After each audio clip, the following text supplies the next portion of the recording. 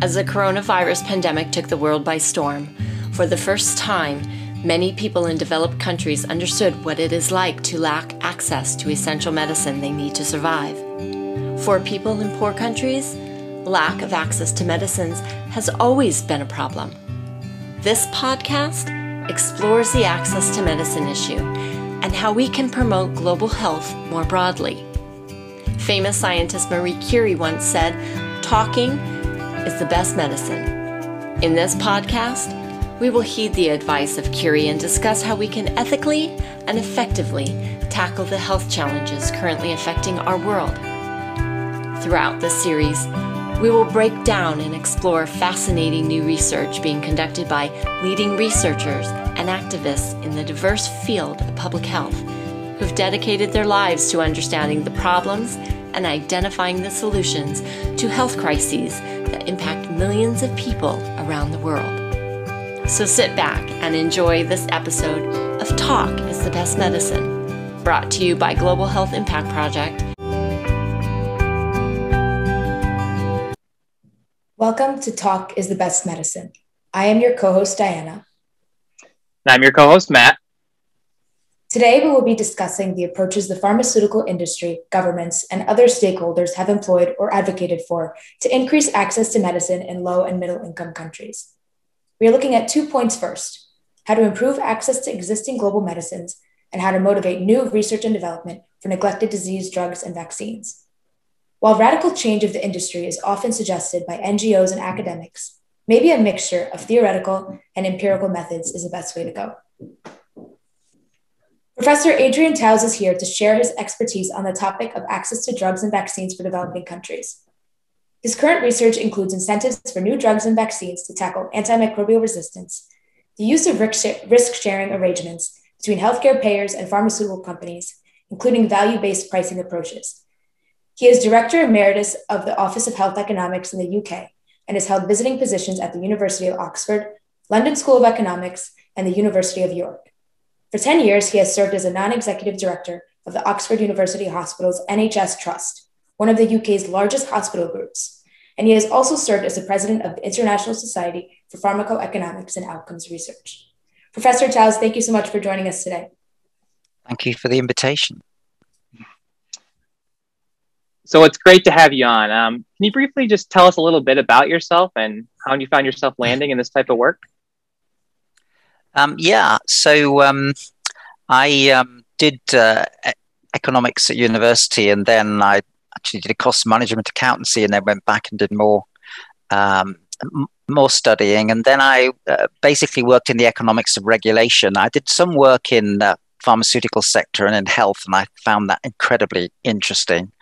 In 1993, I applied for and got the directorship of the Office of Health Economics, which is now an independent research charity based in London. So I ran that for 25 years. I have a part-time contract there, but I do other things since I stepped aside as director. The first few years I was director, I mainly focused on, because I was relatively new to health and pharmaceuticals, I mainly focused on the UK and other high-income countries. But then I got more and more aware that actually most of the world's population were not getting access to the medicines and healthcare that we were fortunate enough to enjoy. So we recruited a very good PhD economist, Hannah Kettler, who wrote for us in the year 2000 our first publication on narrowing the gap between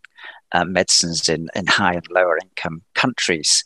Hannah subsequently went on. I continued working with her, but she subsequently joined the Bill and Melinda Gates Foundation and is now with Gavi working on COVAX in Geneva.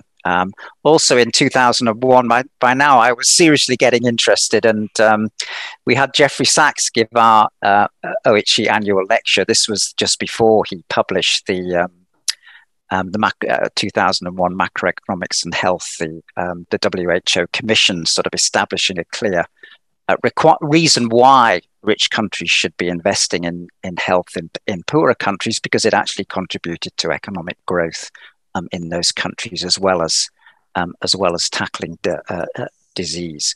So I got into this area in a number of ways over the next few years, and sort of published on differential pricing. Did a lot of work with Patricia Dans, and did work with Hannah on product development partnerships, and no doubt we'll come on to the sort of the push-pull distinction and which types of incentives are most appropriate. And then did quite a lot of work on HTA in middle and low income countries, because I think this whole issue of how do you identify value and whether something is worth paying for, given you've got scarce resources in your healthcare system, is incredibly important and much more difficult to do in a resource-starved country where you have much less information about how well things are working, or indeed how they might be used. And more recently, be doing work with Calypso Chalkidou when she was at the Centre for Global Development. She's now with the Global Fund in Geneva, and we looked at advanced purchase commitments, notably potentially in the area of TB, where we need new drugs and vaccines. And then we moved that concept across to look at how it might have been used to buy COVID vaccines. And arguably, no doubt we'll come on to this in the Q&A, arguably the Gavi COVAX advanced market commitment is a variant of what we were proposing, with differential pricing and a global purchasing commitment to buying new vaccines. That's probably quite a long answer to your, so I'll stop at that point. Thank you. Thank you so much for that background. That's very interesting, and we're excited to hear more. So let's get into the questions. Starting really broadly, can you tell us about the main problems in your view surrounding access to medicines, and what are some of the potential ways of enhancing access? Well, I think in the 2011 paper, which the chapter that I wrote with Hannah and Eric Kaufel and David Ridley, sort of trying to map out how you structure and think about these issues, we sort of identified those diseases which we could effectively type 1, where there is a global market: diabetes, cardiovascular, oncology, where the issue of access in middle and lower income countries is really primarily about price, and also about purchasing power. So even if prices reflect costs of production, they will still be unaffordable in a number of countries without the support of international donors through purchasing. So we've got that where the existence of the medicines is not the issue. It's the need for differential pricing and the need for local purchasing power, and I think local purchasing skills as well. And then the second area is sort of type 2 neglected, where we're talking HIV, TB, malaria, where it's partly a problem of the need for differential pricing. We do have treatments, but we don't have enough treatments. So we need innovation as well. And actually the problem is that there isn't enough demand to stimulate that innovation from within those countries. And so that's the sort of, I think, the second type of problem. And then the third one is the very neglected, the often called the sort of neglected tropical diseases, leishmaniasis and diseases like that, where there clearly is very little demand in terms of those who are suffering their ability to pay. And therefore, we need not only new products, but a strong commitment of purchasing power to enable any products that are invented to be made available to the people in those countries who are suffering from these diseases. So I think we've got a combination of the need for differential pricing, the need for more purchasing power, the need for both push and pull initiatives in terms of trying to get new drugs and vaccines for some of these diseases. Great, thank you so much for that. And one of the issues you also kind of talk about, or a huge factor in this space, is patents and intellectual property for these medications. So can you give us a broad overview of what intellectual property is in the context of drugs and vaccines, and how does this affect middle and low income countries in the context of today's subject?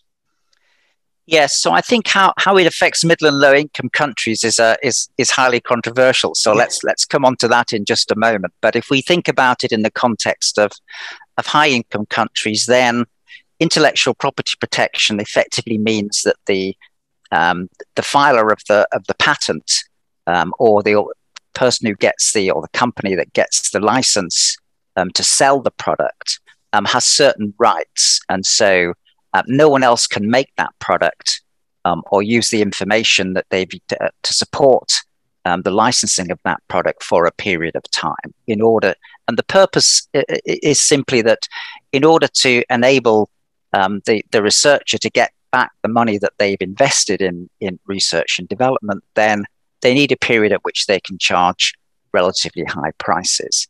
And if, in effect, we didn't have patent protection, particularly in the area of pharmaceuticals, then anyone could come in and make the product effectively, sell at a price that was closer to the cost of manufacturing, in which case the innovator would not be able to compete, as in they wouldn't be able to charge a price that gave them a return on their research and development investment. So in effect, I think that's the simplest way of sort of describing intellectual property protection, by which I'm including both patent protection and the sort of market exclusivity and other types of arrangement that are linked to regulatory approval.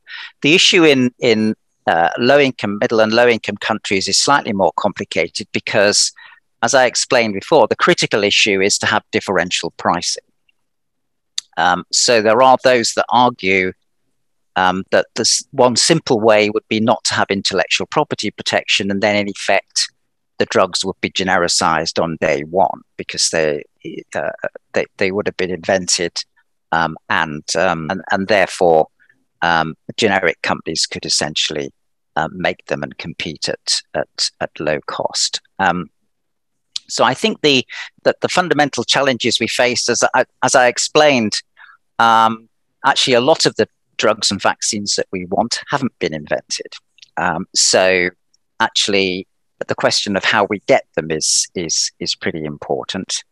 The second point to make is that generic manufacturers will charge, if there's only one generic manufacturer, as there is unfortunately in many environments, there's a local national champion who will essentially have most of the generic market. They will charge very high prices close to the brand, the original innovator's price. So in a sense, not having patents doesn't get you lower prices unless you've got competition. It's the competition that is absolutely crucial. And one of the papers that I did with Patricia Danzen, we were able to show the importance of multiple entry. And what we found, particularly, we were using data primarily from the Clinton Initiative, but there was also some WHO data, is that the critical thing were middle and low income countries willing to allow global generic competitive entry, or to put it at its bluntest, were they prepared to allow competing Indian firms to sell them generics? If they weren't, if they insisted on having local production, then they would face quite high prices. So again, the critical thing there is in terms of post-patent competition, whether you believe in patents or not, the point at which anyone can make the drug or the vaccine is that you have genuine competition. So I've probably said enough at that point, and we can come back to this, how important the actual patent is, because I think the patents are very important for stimulating innovation, and I'm pretty skeptical that not having patents in middle and low income countries on principle gets us very far. I'm not at all clear to me what we achieve from that. We certainly don't get new products. So we pulled a bit of a statistic from your article, and we found it really interesting that pharmaceutical sales have doubled in Asia, Africa, and Australia from 2004 to 2009. One of the factors contributing to this interest from companies is stronger intellectual property protection. So why would stronger intellectual property protection encourage companies to invest in middle and low income countries? And later, you also stated that historically middle and low income countries have tried to limit protections of intellectual property. Yes. So, I mean, at its simplest, then why are multinational pharmaceutical companies more interested in the particularly emerging middle-income countries? And the answer, of course, is that they've got economic growth. I mean, leaving aside the last few years and the bump of 2008 and the sort of economic crisis associated with that, but basically, a lot of these countries are the fastest-growing countries and fastest-growing economies that we have in the world, and gradually, hopefully, they will move more towards universal health coverage. There'll be more health expenditure, and the market for good pharmaceuticals, innovative pharmaceuticals, will increase. So countries can see that this is companies can see that this is an area that is worth investing. Is worth investing in. There's still an issue about how you organize that purchasing power and the signals that are sent, which comes on to your second point, that a lot of these countries are not very pro intellectual property, obvious ones being India and South Africa. But excuse me, one of the proposals that we had for new TB drugs, which we called MVAC, a market-based advanced market commitment, which we wrote with Centre for Global Development. It was a Gates-funded project. We were arguing that if some of the key middle-income countries, including India and China, and South Africa and Russia, who had significant TB problems, actually they had enough purchasing power if they were willing to pay value-based prices, i.e. reflecting local value and local ability of the health system to pay, to actually create a market that would stimulate new investment in new TB drugs. So some of these middle-income countries have burdens of disease that in principle would make a market for new innovation from major pharmaceutical companies. The challenge is that those companies being confident that the money will actually be used, and if they produce something of value, they will actually get a reward on it. And this is where we get into what I think is counterproductive of countries like India and South Africa, indicating that they're very skeptical about intellectual property. I think it would be better for them to be signaling that they are willing to pay for a period prices that reflect local value, i.e. that they are affordable, and so try and stimulate innovation for the sorts of challenges that disease challenges that they have. Okay. And so one of the things we talked about earlier, one of the innovative ways that you're a huge proponent of is differential pricing. So in differential pricing, it sets marginal bulk sale prices for drugs in low-income countries, which allows them to afford them more. And then at the same time, the price for higher income countries is much higher, which allows the company to recover some of that cost from their R&D or research and development, as well as investments.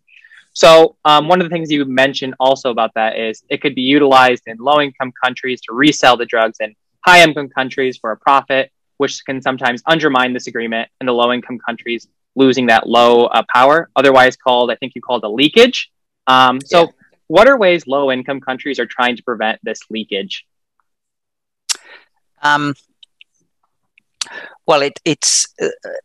I think there are two ways. Obviously, the ways in which customs and export and import arrangements work is very important. So there was a point when the European Union introduced a scheme whereby companies selling to a certain group of low-income countries at very heavy discounts would get additional protection from European Union ports and policing to try and make sure that that product was not then flowing back into European wholesaler and pharmacy networks in order to take advantage of the differences in price. I think another potential route is effectively for discounts to be kept relatively confidential. So we've also written on price transparency, which I think on balance is not in the interests of improving global health. So I think keeping discounts confidential is another route. That's certainly something that has worked extremely well in the European Union. So in the European Union, we're relatively high income, but there are enormous differences, 5 to 10-fold, between some of the poorer countries in the European Union and some of the richer ones. And so the idea that everybody pays the same price for drugs just doesn't make any sense when there are huge differences in health budgets. So there, what happens typically is whatever is the list price, the price that is actually paid by the local health system is very different. And that enables forms of differential pricing. The other way in which these prices tend to get copied, which means that the discounts simply won't happen, is by reference pricing. So in other words, I don't need to physically ship the product from sub-Saharan Africa back into my country. I just say, well, I'm going to pay a price that's a combination of the price in Canada and the price in Malawi, or the price effect. I'm preventing the company from giving large discounts in Malawi, because that price then feeds back into the price that they're charging in a high income country that's using this sort of reference pricing. So the way around that is really for those higher income countries to say, we're not going to do that. That's actually it's not an equitable thing to do. We should be paying more for pharmaceuticals. We will negotiate hard on prices, and we will expect value, and we will expect discounts as appropriate. But we're not going to try and do it in a way that stops companies from giving lower prices to lower income countries. So I think a lot of there are things that the low income countries themselves can do, but I think a lot of it is the responsibility of those higher income countries, through one means or another, can essentially stop those prices coming back. Because if you can't undermine prices in the higher income countries, then there's no point in I'm getting too many doubles here. If the high income countries are not, in a sense, trying to sabotage the arrangements, then it should work for the manufacturers to offer lower prices in low income countries.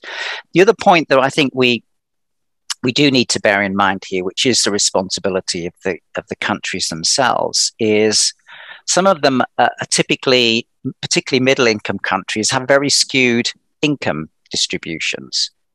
So what you will find at the moment is companies will be selling their products on the private market, or those to high income groups who have health insurance at relatively high prices.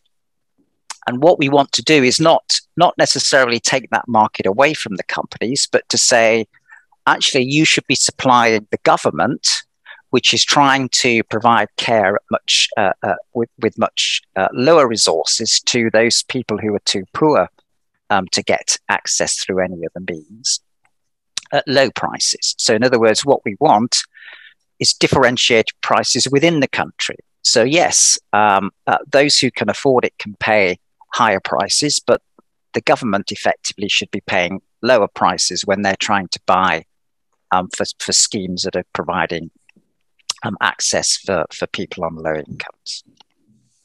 Yeah, thank you for that.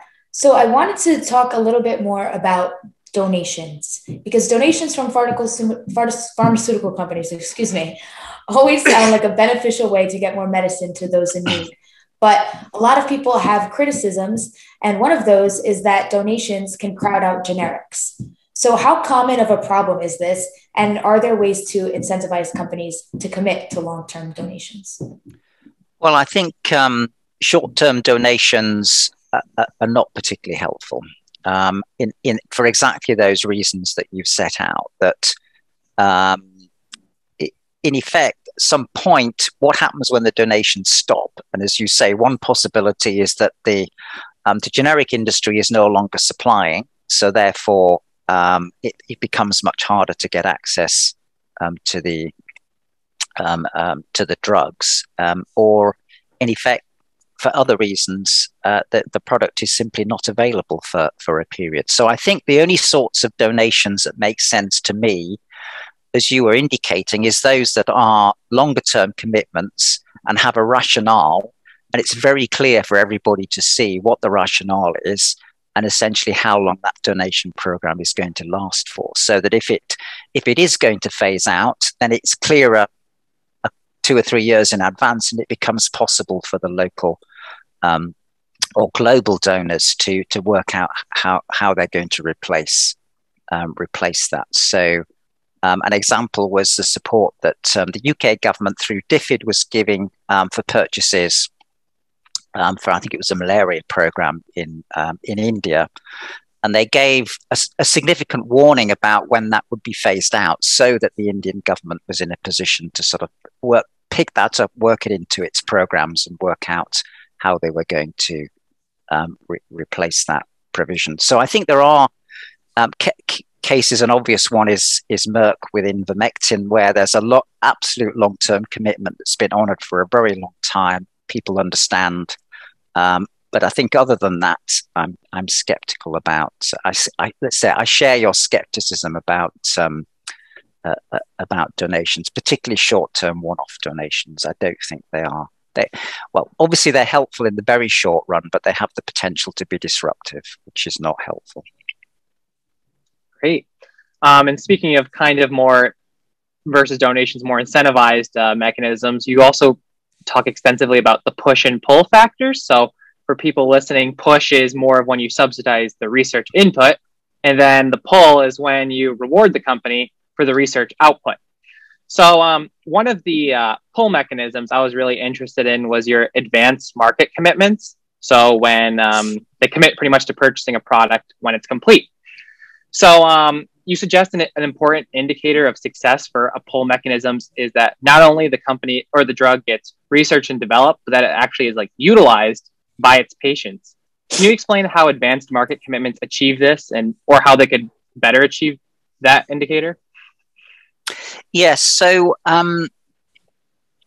advanced market commitments were put forward initially by Michael Kramer, now a Nobel Prize-winning economist, and the Center for Global Development. They published reports in 2005, and Hannah Kettler and I also published something in the World Health Bulletin in the same year. And essentially, the argument was that if you set out a sort of almost a two-part price, so the big issue is the countries, the populations that we want to have access to the new innovation can only pay low prices.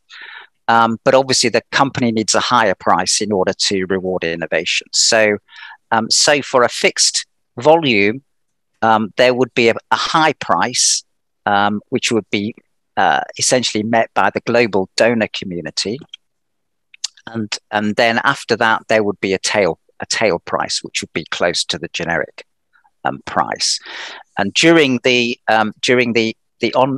period of the agreement, then in effect the donors would be paying the top-up element of the price, and the countries would just be paying that effectively that tail price. And indeed, I'll come on to the practice, but obviously international donors would be helping the countries with those. Even the reduced prices, many countries would need donor support in order to be able to afford them. So the critical point about access is twofold. First of all, you get a product that otherwise wouldn't have been invented. So without the advanced market commitment, there simply wouldn't have been the financial incentive there to either invest in manufacturing and or invest in the clinical studies. The second part is the payments are linked to the delivery of the product. So in effect, if you're not, if you're, unless the countries are signing up and delivering and using the product, then you don't get your top-up payments. So in effect, the donors, the countries, and the companies all have an incentive to work towards making sure that the product, once manufactured, is actually going to end up in the right place. So in effect, the attraction of advanced market commitments is two, in terms of access, is twofold. You get a product available that otherwise would not have been, and there's a direct incentive to make that product as available as possible. So in 2010, so this was 2005. In 2010, the first advanced market commitment for pneumococcal vaccine was implemented by Gavi, who oversaw the scheme. The money came from, I think, 5 countries plus some global donors, notably the Bill and Melinda Gates Foundation. It ran for 10 years. It's the vaccine, the pneumococcal vaccine, is still being supplied, but the top-up part of the regime has stopped. And there was a recent paper. So Gavi say quite a lot about how successful it's been in terms of the millions of children that have been vaccinated as a consequence. Michael Kramer wrote a paper last year or 2020, I think, estimating that around 750,000 lives have been saved as a consequence of the introduction of that scheme. There were two criticisms of those advanced commitments approaches. So one was that the biggest effect was manufacturing. So it led to massive investments in manufacturing, notably by GSK and Pfizer, who were the two major makers of pneumococcal vaccines. But it didn't lead to a lot of, if you like, clinical and discovery innovation. And secondly, in effect, there was no quality differentiation. So as long as you met the hurdle, then you were into the scheme. So what Calypso Chalkidou and I and others proposed in our TB proposal, which we called a market-based advanced market commitment, and then in our proposals for a COVID-type advanced purchase commitment, which we called a benefit-based advanced market commitment. I mean, the critical point is to introduce an element where the price is linked to the value. So in other words, there'd be not just differential pricing between high-income countries and low-income countries, but in high-income countries, the better the vaccine, the higher the price that it would get. So in other words, you wanted to create a direct incentive, not just to produce a product, but to develop a product that was better or as good as possible in terms of the target product profile. So, and indeed, in the case of the COVID vaccines, WHO did produce a target product profile quite early in the disease process. So there would have been a benchmark against which one could have said, well, is this achieving 100% of the profile or 50%, particularly in terms, obviously, of vaccine efficacy, but also other issues, number of doses, ability to deliver it in countries that don't have protected cold chains, a variety of different things. So I think advanced.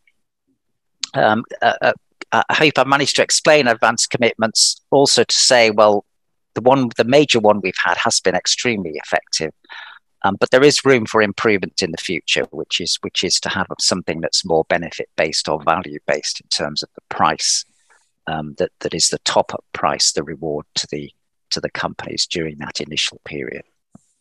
Yeah, thank you. So while we're on the topic of COVID, can you describe any lessons that we can learn from the latest pandemic in terms of economics or policy that could be applied to assist lower income or middle income countries with greater access to medicine?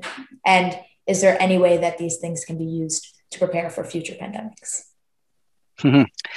Yes, well, lots of challenges there. I think it's worth making the point that it's only stopped being a pandemic in some of the higher income countries. It's still a very severe problem in most of the world. I think we've learned, talk quite a lot about pull initiatives. We haven't really touched on the push side of it all. I think that the case for increasing the role of CEPI, the Coalition for Epidemic and Pandemic Preparedness, in terms of their ability to support discovery activity, is incredibly important. So we were very fortunate this time around in terms of the work that had been in progress on mRNA vaccines, and also the work particular that Oxford University picked up with AstraZeneca, had previously been doing on Ebola and other diseases, some of which had been funded by CEPI and other international donors, which essentially could be picked up. So I think that sort of role of ensuring we have an international budget to support CEPI type activities is incredibly important. But I think the other key initiative for the future is looking at the purchasing commitment arrangements. And as I mentioned, I think that the Gavi COVAX advanced market commitment has been a variant of what I was proposing, along with Arkidu and others, as needed as a sort of global purchasing arrangement. But I think the key lessons we learned, I think, are twofold. Firstly, there's still not enough money on the table for middle and low income countries. So we've gone on the manufacturing side from an acute shortage, which we can talk about in a moment, to at the moment we have a relative surpluses, as in COVAX is getting more manufacturing contributions than it's able to ship out to countries at the moment, because the disruption effectively means a lot of the countries just simply are not ready. They don't have the networks and distribution arrangements in place to enable them to take advantage of all of the vaccine doses that are now available. But I think the critical point is, other than more money to be triggered in advance. So I think one of the things that is in, I think it's in one of the pandemic treaty proposals, but certainly you could envisage a situation in which, if you need a trigger. So WHO declares a global pandemic. At that point, the World Bank or the G7 or whoever, a number of countries have agreed that at that point they will automatically put into a pot certain commitments and amounts of money. So it's not a question of we have a pandemic and then everybody starts passing around the hat and hoping that we can get some contributions. Those contributions could be pre-triggered by an event that's or that essentially says we need this money for purchase commitments. The other thing that I think we could try and do is, which we were proposing, is to try and get some of the high income countries, particularly those who have a lot of the science bases, notably UK and US and others, to actually be part of that initial purchasing consortium. So I think one of the problems we had was a variety of terms. Vaccine nationalism is one of them. So that made it more difficult, I think, to have a sensible development and use of vaccines, but also I think it made it harder to get the sorts of commitments we needed from the vaccine manufacturers to produce the volumes that were needed for middle and lower income countries, as well as the high income countries. Great, thank you. And I guess just kind of also broad, about the push and the pull. For the most part now, are most new innovations in the neglected disease field? Is it kind of a combination of both push and pull, or does it really depend on each case where most investment is a pull method versus a push method? Like, for example, I know you mentioned the U.S. Orphan Drug Act as a great example of a combination of the two. Are most initiatives now a mix of both push and pull?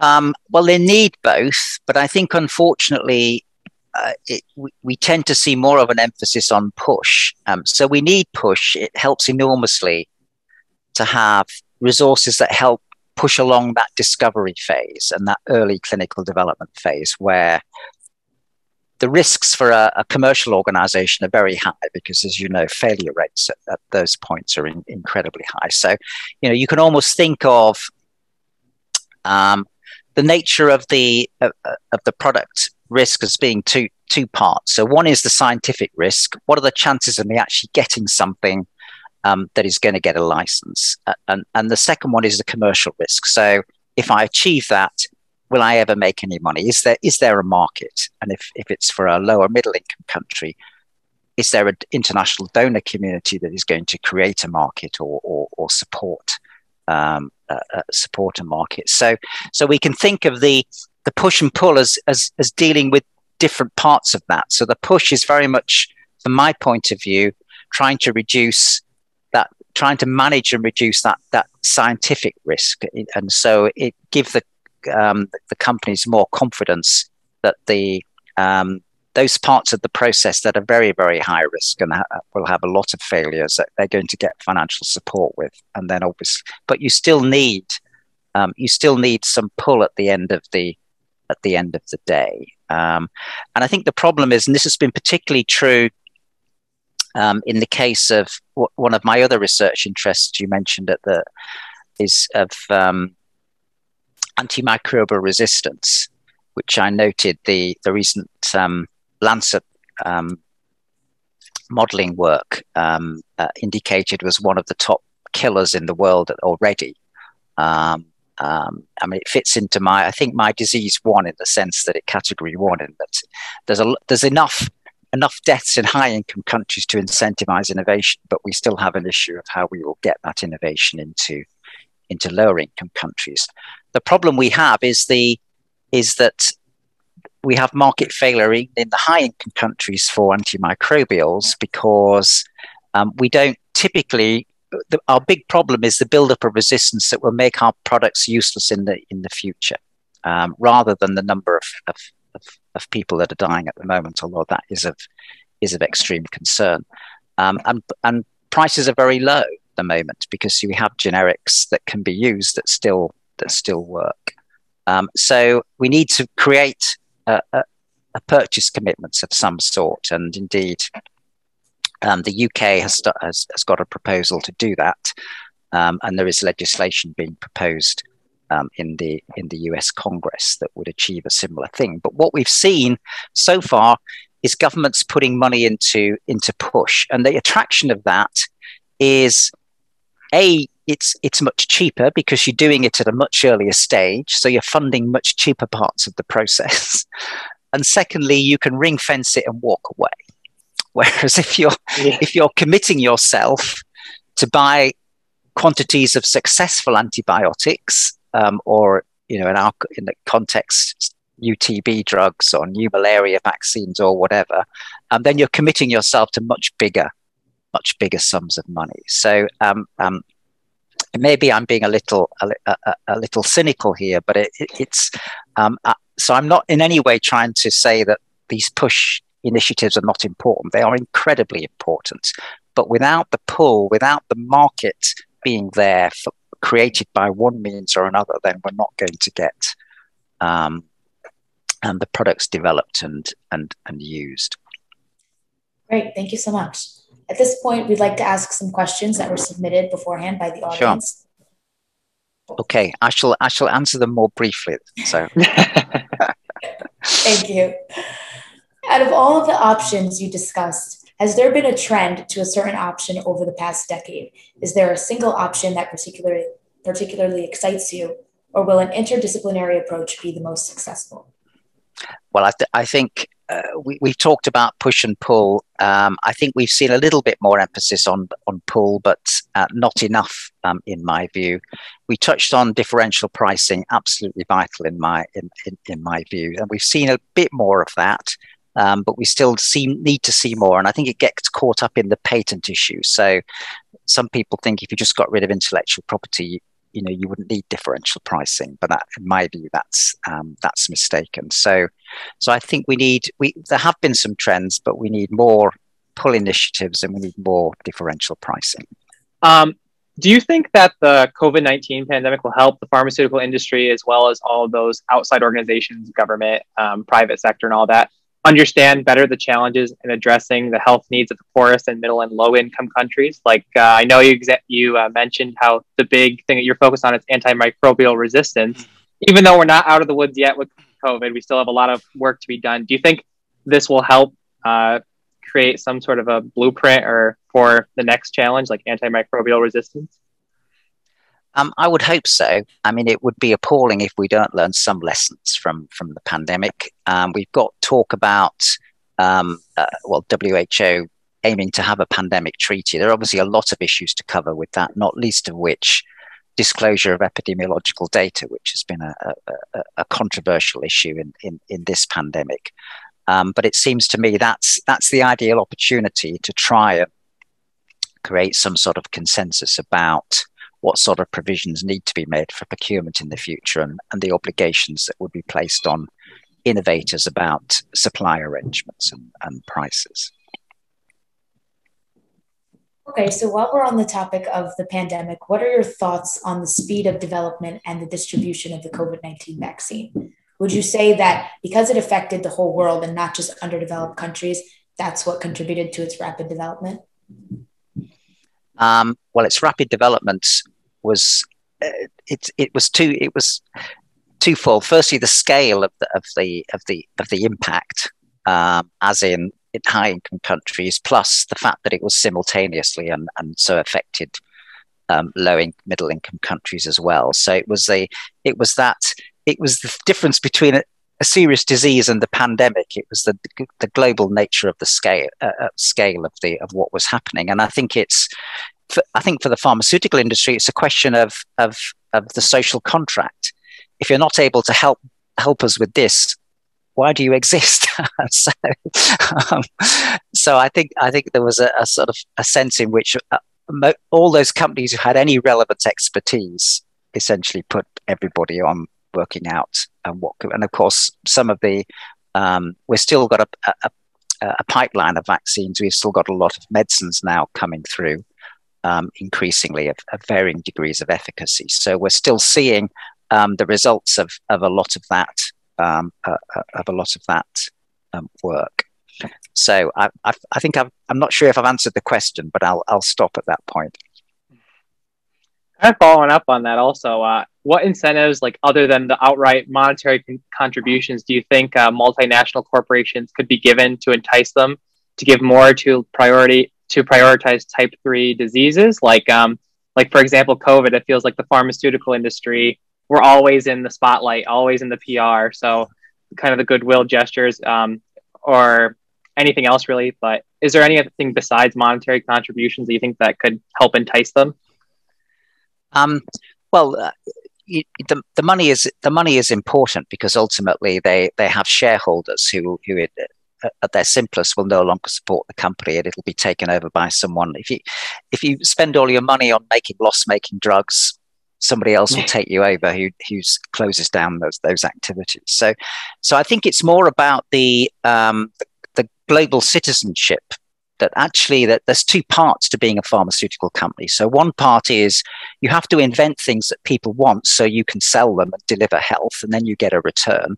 But actually, your social contract, your license to operate, comes from how you behave in society and what you do. And part of that is about your willingness to contribute to some of these global health initiatives, and not to do everything with the sole motivation of profit maximizing, because that's not at the end of the day going to be in the best interests of your company. So I think we see various programs of various sorts. And there is Access to Medicines Index. I can't remember exactly what the title is. And I think, your organization operates an index as well. So there are various ways of, if you like, global corporate citizenship that I think are incredibly important. So I think we need to get an element of context, but I think I would hope and expect that most companies recognize it's not simply about making as much money as you can in high income countries. There's a broader requirement than that. Yeah, so you mentioned an interesting concept of the social contract. So what do you believe are the social determinants of health that most affect an individual's access to medicine? And in your opinion, should there be investments into improving these determinants? Well, I mean, that's a very, very, a very big question. So obviously, income is the critical determinant of social determinant and driver of health, which is, and that's true whichever country you're living in. If you're at the higher end of the income scale, your opportunities for getting better health are greater, and it's not just your access to healthcare; it's about the food that you eat, your access to shelter and education, which basically, as we know, is one of the most sort of empowering sources of knowledge, which enables people to build an understanding of what will improve their health prospects and their health chances of them and their families over long periods. So there's a whole raft of things, and indeed this brings me back to one of my things I mentioned right at the start, which is the Jeffrey Sachs's 2001 WHO macroeconomics sort of commission on health, where he was essentially arguing that a lot of these drivers ultimately impact on economic growth. And again, we come back to, at its simplest, education. Sick children can't go to school; they don't learn. That doesn't, that makes it much harder for them to contribute to the economy in the future, as being one example. So I think we've had research. I think we know it's an area we know an awful lot about. The World Bank and WHO have done a lot of work in this area. I think our problem is that in order to address some of these, we need resources, and we need resources being transferred from richer countries to poorer countries, and we're not as good at that as we are about doing research on the social determinants of health. Well, great. So thank you very much for your time, Professor Touts. Unfortunately, we are running out of time, it looks like right now, but before we go, I want to give you the opportunity to give us a closing message or questions you'd like to leave with the audience. So what would you like the audience to know? And is there anything that individuals can do to help with this issue? Well, first of all, thank you. Secondly, we are making progress. So I've been involved for 20 odd years, and the situation has been transformed. So the biggest single factor undoubtedly has been global donors, particularly the Bill and Melinda Gates Foundation, but governments as well. And clearly, George Bush's PEPFAR and malaria investment programs. I mean, we've seen transformations in terms of the willingness of the global community to purchase on behalf of middle and low income countries. Gavi, for example. So I think that's been a transformation. But we still need, my second point, final point would be, we still need more of these emphasis on these technical solutions. So making it possible to have differential pricing, organizing that purchase power in an advanced way so that we stimulate new products as well as buying existing products, and targeting those push initiatives. So we end up making it easier for the scientific community to generate ideas, and for those then to get picked up by those entities we need to find new drugs and vaccines. I'll stop there. Thank you. Thank you again for joining us today, Professor Touts. It was a pleasure to have you. We'd like to thank the audience for joining us today, and we'd also like to thank our sponsors.